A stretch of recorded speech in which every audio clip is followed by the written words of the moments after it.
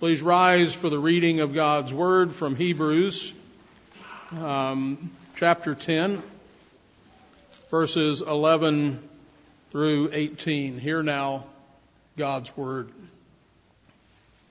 And every priest stands ministering daily and offering repeatedly the same sacrifices which can never take away sins. But this man, after he had offered one sacrifice for sins forever, sat down at the right hand of God, from that time waiting till his enemies are made his footstool. For by one offering he has perfected forever those who are being sanctified. But the Holy Spirit also witnesses to us, for after he had said before, "This is the covenant that I will make with them after those days, says the Lord. I will put my laws into their hearts, and in their minds I will write them." Then he adds, "Their sins and lawless deeds I will remember no more." Now where there is remission of these, there is no longer an offering of sin. And thus far the reading of God's Word, and all God's people said, Amen. You may be seated.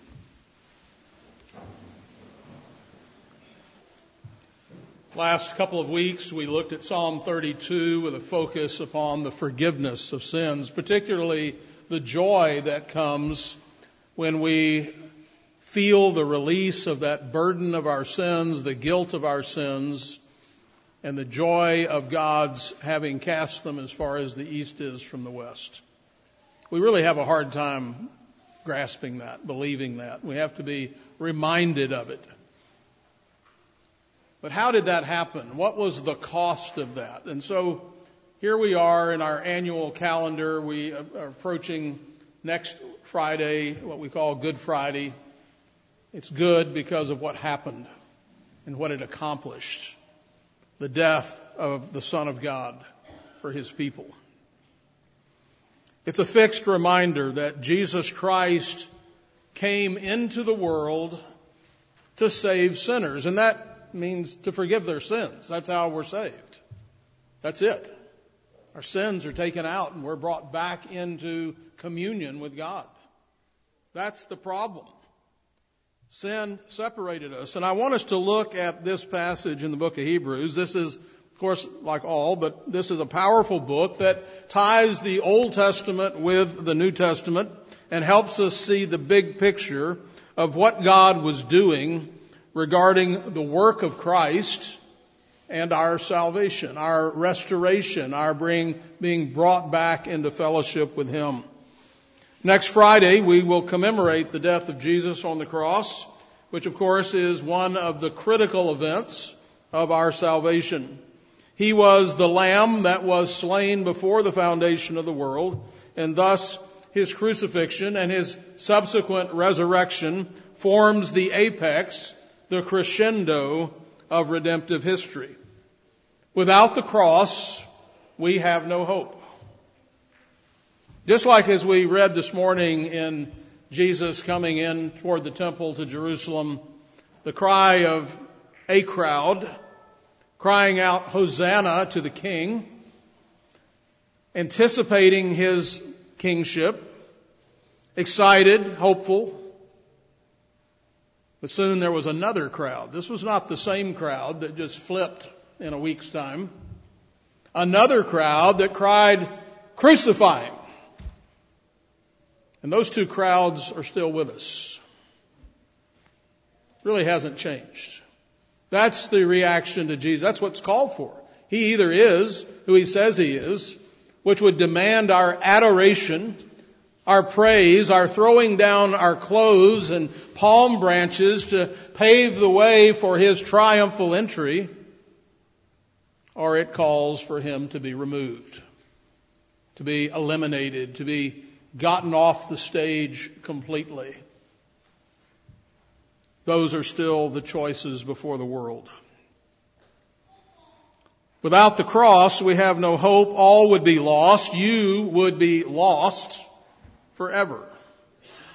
So how can we grasp the magnitude of that truth? How can we not be moved by it? Sin, very simply, separated us from God. It's the barrier. It's a wall. Without it, we have no hope. With sin, we have no hope. And without that wall being removed, in essence, it killed us. And unless that sin is removed, we will stay in that relationship. We will perish in our sins with that wall between us and God, and we will be separated from Him forever. That's what death is, separation. Separation, in this case, from the source of life. Now, most of you are baptized Christians, so why do we need to hear this again? And I would argue, as does the author of the book of Hebrews, that it's because many, he says, have grown dull of hearing. The word I think of here is languid. It captures the meaning here. Lacking in vigor or vitality, slack or slow, lacking in the spirit or interest, indifferent, drooping or flagging from weakness or fatigue, to faint. I've heard this before. So would you pray right now? Go ahead, bow your heads. Would you pray that the Holy Spirit would work in you this morning to stir up a fresh vision for the passion that Christ had for you?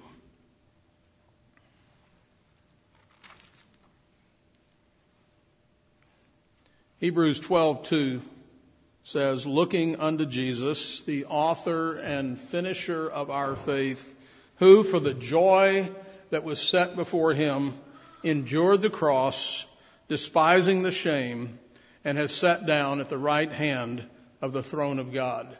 You know what that joy was that was set before him that enabled him to endure the cross? You.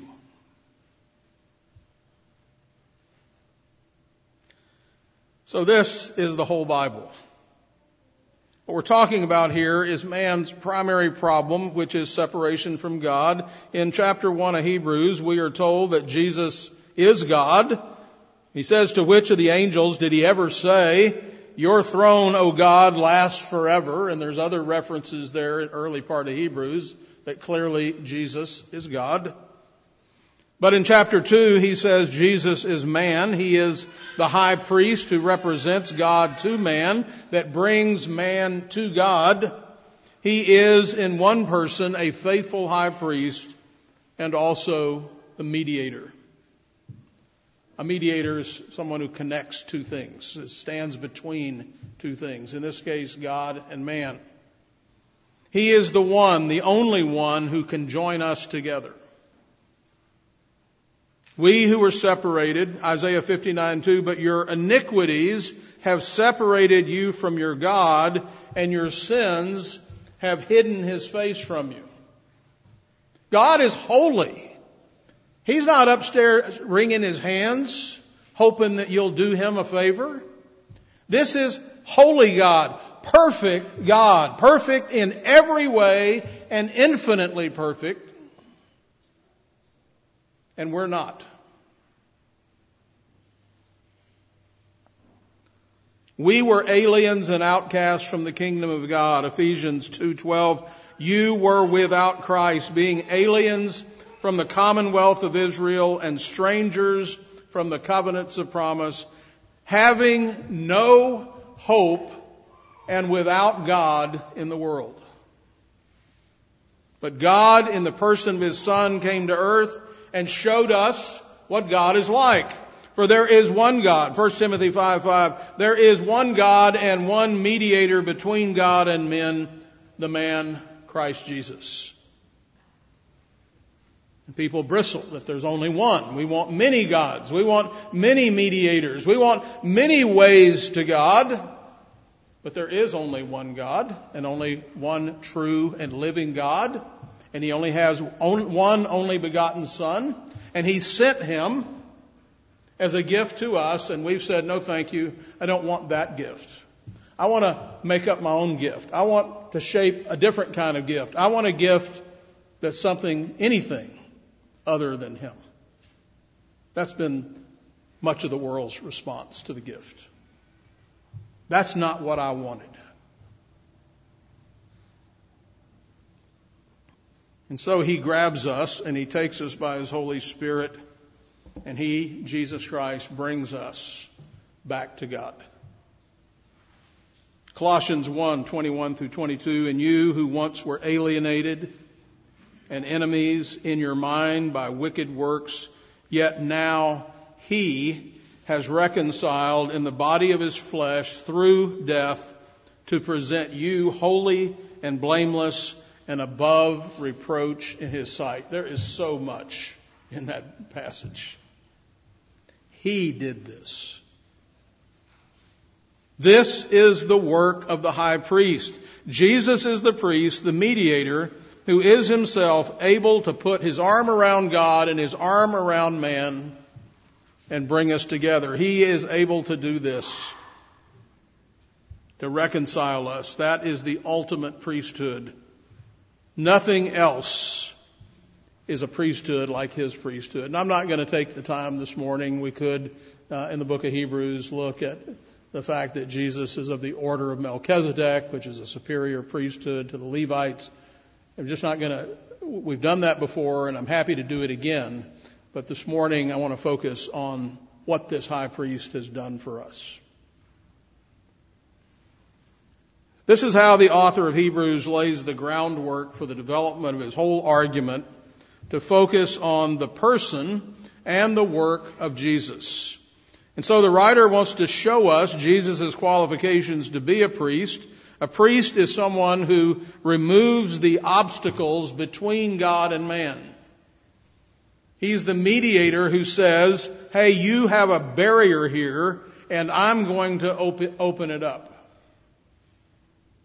Our sin is between us and God.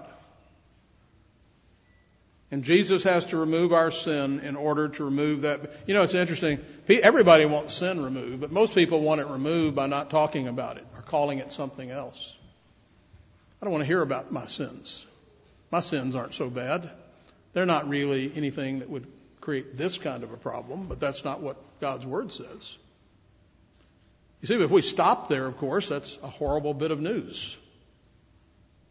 I'm terminal. But that's not where the Bible stops. It always goes on to tell us God sent the remedy. God sent his Son. He sent a priest. He sent the high priest. He sent a Savior. He's taken care of this problem. So Jesus has to remove our sin in order to remove the barrier so that we can be reconciled to God, be brought back together in communion with him. That's what a priest does. He removes the obstacles that lay in the way of our approach to God. In chapters 8, 9, and 10 of Hebrews, he speaks of the almighty, eternal, awesome accomplishments of Jesus Christ, who is our priest, in the question of access to God. Through him and his work, we have access. We can approach God. So every impediment has been removed. Jesus has removed it all forever. That's the message of this book. The question then of chapters 8 through 10 is one of approach to God. Do you have direct access, or do you still have to go through human mediators? Do you need to do something? Do you need to do some good works? Do you need to go see a priest and confess? Do you need to go do some, maybe give some money? Do you need to do something? Can you go do something to make up for what you've done wrong, for your sins? Do you still have to use rituals to get to God? The writer says, in view of Christ's work, you don't have to do any of that any longer. Hebrews 8, 1 through 2. Listen, now this is the main point. Boy, I like it when the Bible says that. It helps me. Hebrews kind of a complicated book sometimes. And we get to chapter 8. Now this is the main point of the things we are saying. We have such a high priest who is seated at the right hand of the throne of the majesty in heaven, a minister of the sanctuary and of the true tabernacle which the Lord erected, not man. That's the main point. That's what we have. This means it's the original, that is the temple or tabernacle in heaven. It's not the copy. It's not the one that was out in the desert, in the wilderness, that moved around. It's not even Solomon's temple or Herod's temple. This is the real deal. This is the one those were models of. This is the eternal temple and tabernacle. This is where the eternal high priest sits at the right hand of God, not back and forth, not once a year, all the time interceding for you.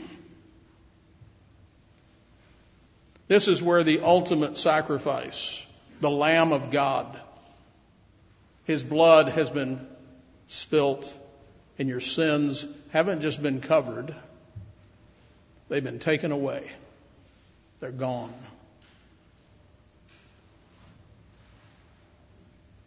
Then he speaks about this in the law. It says, behold, in Hebrews 8 through 12, behold, the days are coming, says the Lord, when I will make a new covenant with the house of Israel and with the house of Judah. Not according to the covenant I made with their fathers in the day when I took them by the hand to lead them out of the land of Egypt, because they did not continue in my covenant, and I disregarded them, says the Lord. For this is the covenant that I will make with the house of Israel after those days, says the Lord. I will put my laws in their mind and write them on their hearts.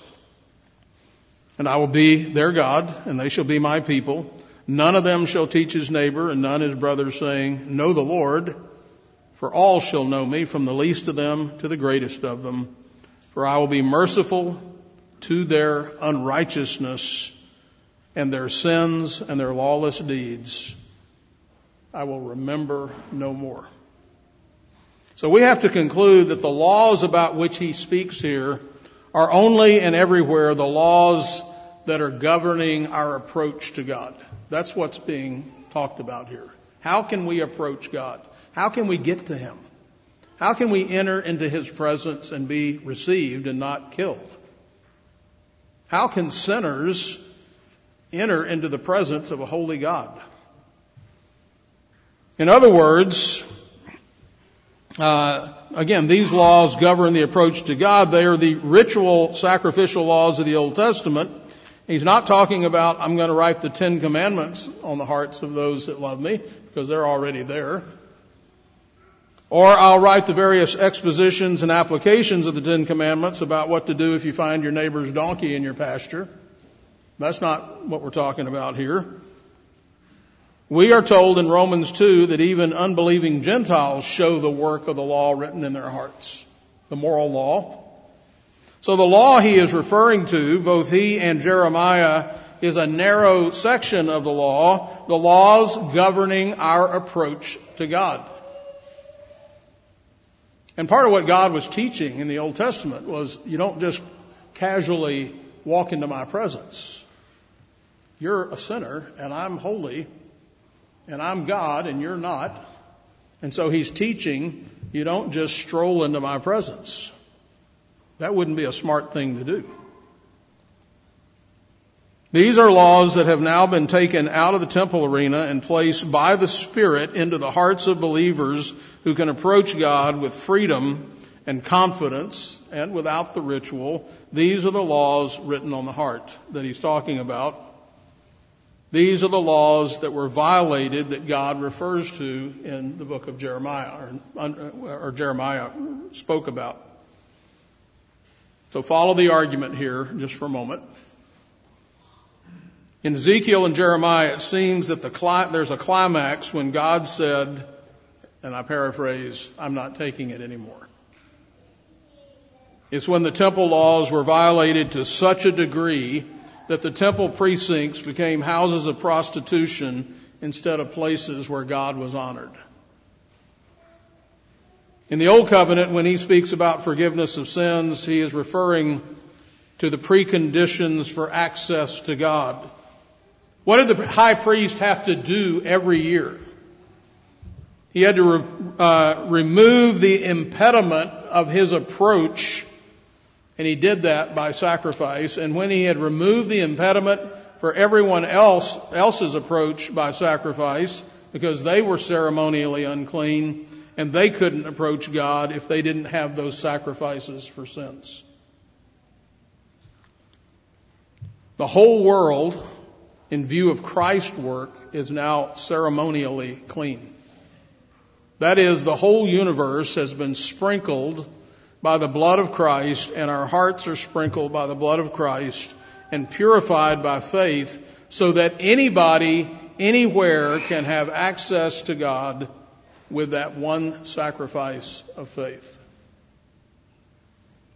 In the Old Covenant, you had myriad requirements that came down to their climax. One priest entering one place on one day each year, and that through a very long series of complex rituals that you find in the whole Bible, in the whole of the Bible. The high priest was the busiest man on the planet on the Day of Atonement. In Leviticus 10, 1 through 6, we read this story where Nadab and Abihu, the sons of Aaron, who were priests, each took his censer and put fire in it, and he put incense in it, and they offered profane fire before the Lord, which he had not commanded them. They whipped up their own recipe. And so fire went out from the Lord and devoured them, and they died before the Lord. See, this is kind of a shocking story to us in a way. Yeah, we have precious moments in modern evangelical thought about what this is all about. Everything is just nice and sweet. Sin's not that bad, and we should just get along. And God says, I told you what I wanted you to do because I'm holy, and I'm trying to teach you that, teach my people that, and you just treated that very lightly. And Moses said to Aaron, this is what the Lord spoke, saying, by those who come near me, I must be regarded as holy. And before all the people, God said, I must be glorified. So Aaron held his peace. Now these are Aaron's sons that just died. So Aaron didn't have anything to say. Then Moses called Mishael and Elazaphan, the sons of Uzziel, the uncle of Aaron, and said to them, come near.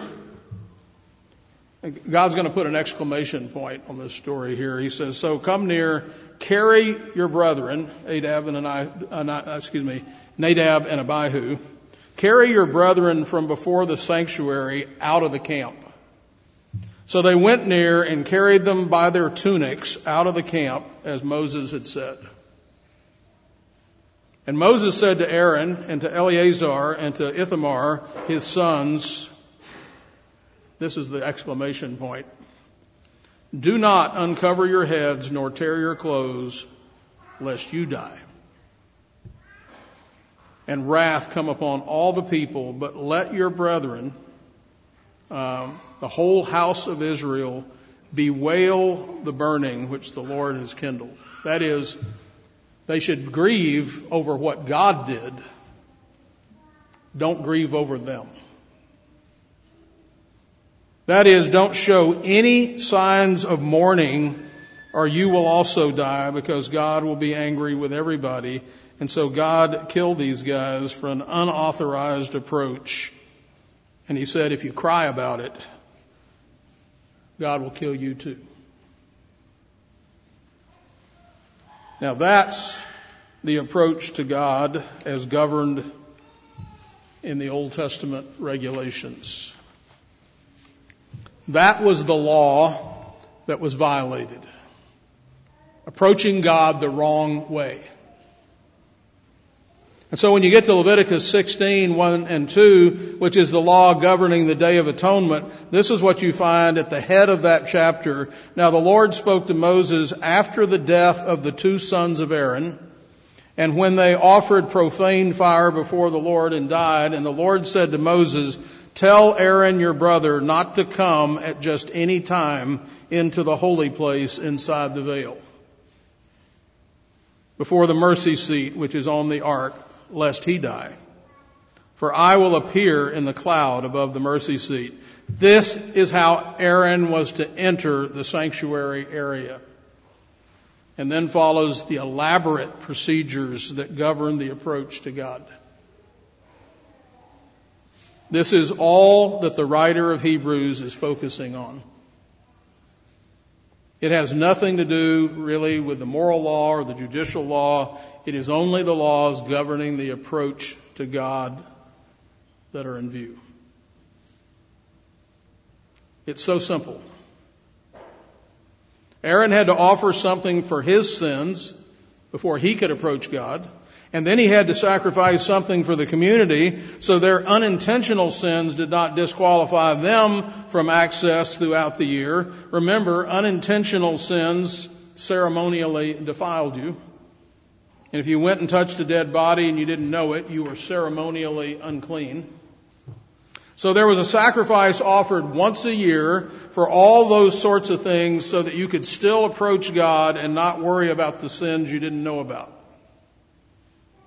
So the laws written in the heart are not the moral and judicial laws, but rather the laws governing the approach to and access to God. And thus the whole section of Hebrews 8 through 10, indeed the whole letter, is really and truly simple. And here's our point today.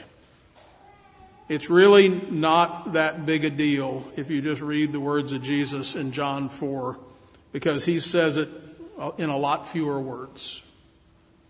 Here's what he says, John 4, 19 through 20. Jesus says the same thing to the woman at the well in Samaria.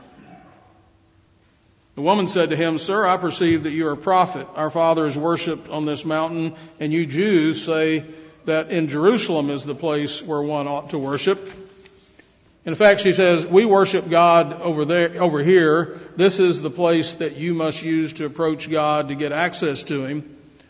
But you Jews claim that the place where you can gain access to God and worship is in Jerusalem. Here's what Jesus said to her.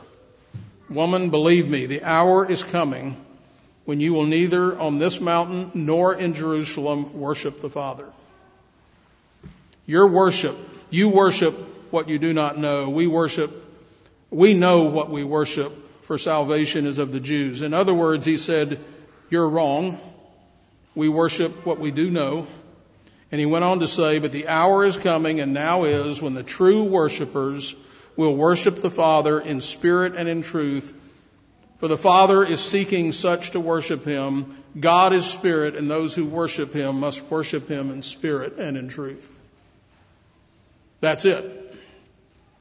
In the light of Christ's work, we worship, that is, we approach God in spirit, recognizing that the Spirit of God is the temple in truth, not in type.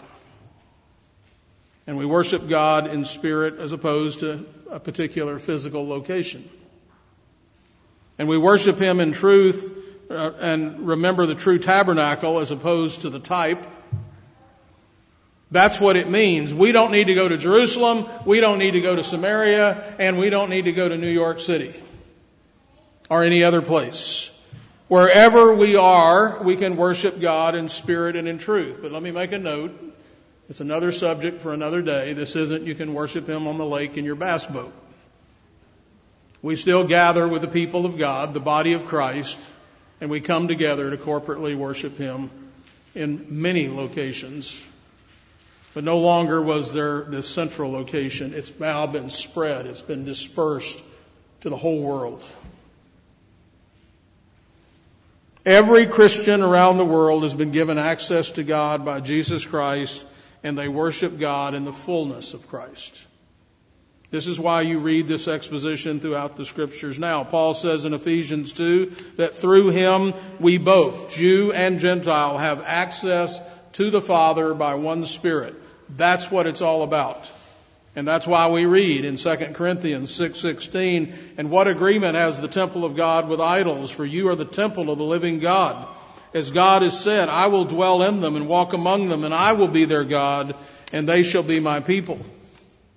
This is the hope. This is the promise that God has come and He's with us today. What's great in the book of Hebrews, he says the old system, that old system of ceremonies is obsolete. It's fading away. Why? Who's our temple now? Jesus. Remember He said, tear down this temple, I'll rebuild it in 3 days. Who is our sacrifice? All those lambs and goats and bulls.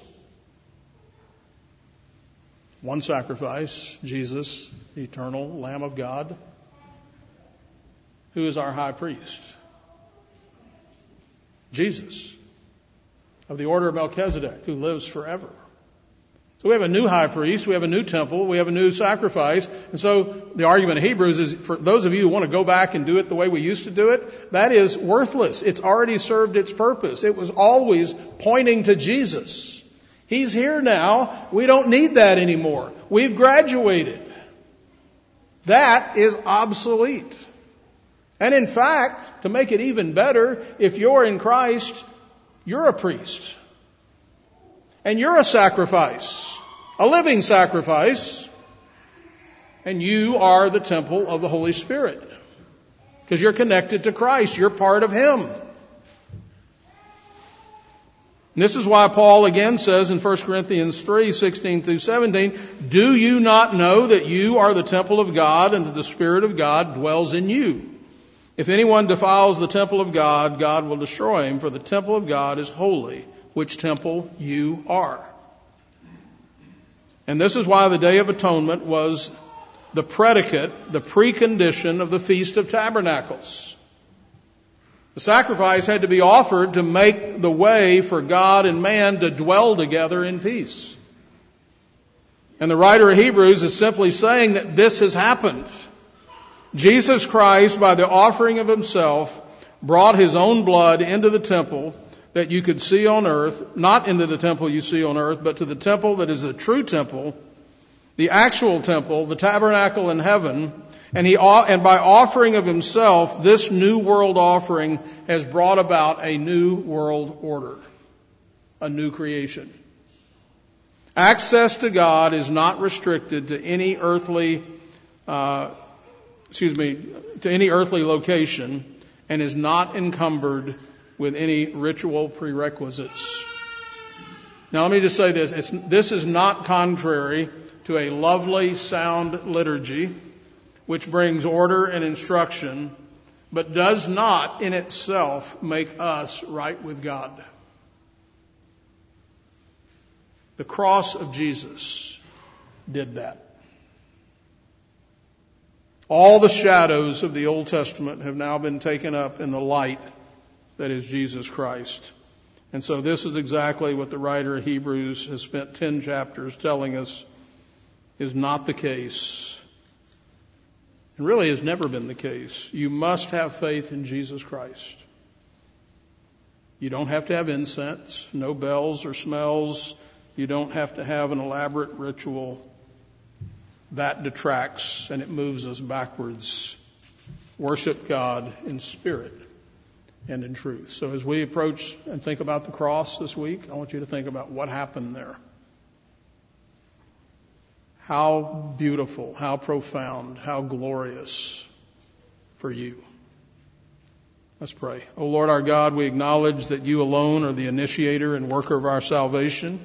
You alone have enabled us to have access to You through our eternal high priest and only mediator. We cannot save ourselves, nor can we assist You in saving us. We are the blessed objects of Your mercy and grace. Clearly, Christ demonstrated his love for us, and that while we were yet sinners, he died for us. While we were enemies, you reconciled us to yourself through your Son. The Lord is our rock and our fortress and our deliverer, our God and our strength, in whom we will trust, our shield and the horn of our salvation. You are our stronghold. We pray in Jesus' name. Amen. Amen. It is clear that the superior person and work of Jesus Christ has opened up our approach and access to God. The whole story of redemption just opens up like a gorgeous flower. I think that's one way we can think of it, if we think about the whole Bible that way, that there's this, at the very beginning, even in Genesis, right after the fall, there is this little bud of promise, this little bud that appears, hope. And throughout history, it begins to grow and swell and starts to open up. But when we get to the gospel, when we get to the work of Christ, ultimately to the resurrection, it's in full bloom. And it's there for us to behold and to smell and to enjoy and to praise the Lord for it. The new world offering has been offered, and the new world order is now here. All other sacrifices had to be repeated often.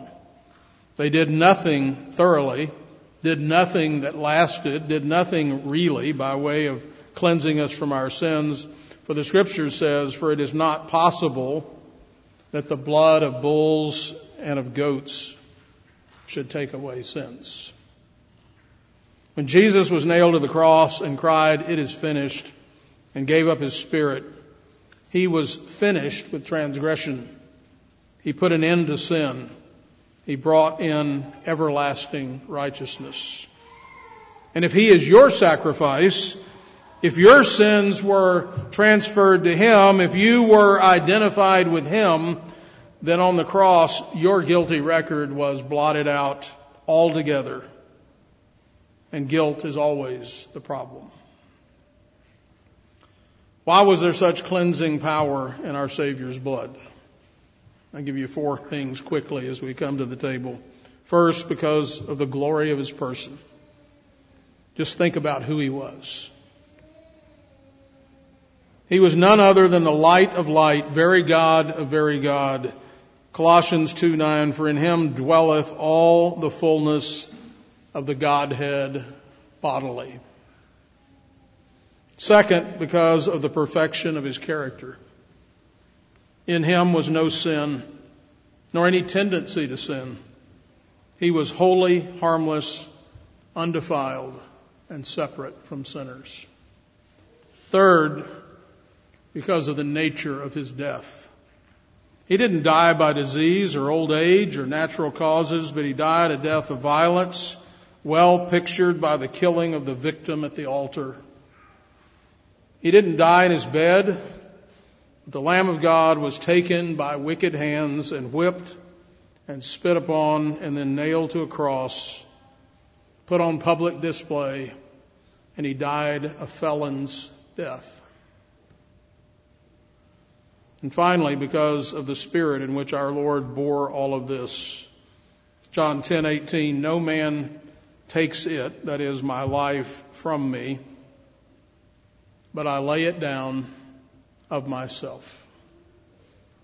He gave himself for me. He laid down his life for his sheep. And he knows his sheep by name. He knows your name. Hebrews 12:2, "Looking unto Jesus, the author and finisher of our faith, who for the joy," remember that's you, "that was set before him, endured the cross, despising the shame, and is set down at the right hand of the throne of God." Lord, we have been privileged to enter this holy place of worship. We have received your mercy and grace, and in your fear we have bowed before your holy name. We wait for your loving kindness, O God, in the midst of your congregation. O Holy Trinity, you condescended to us in the person of the Son. You found us when we were lost. You showed mercy on us and redeemed us. Your gift to us cannot be equaled, for it is of infinite value. Teach us, O Lord, to love you and to serve you, to be filled with joy and delight. Lord, we have loved the habitation of your house and the place where your honor dwells, that we may lift up the voice of thanksgiving and tell of all your wondrous works. Open to us the gates of righteousness, and we will go through them, and we will praise the Lord. Hosanna!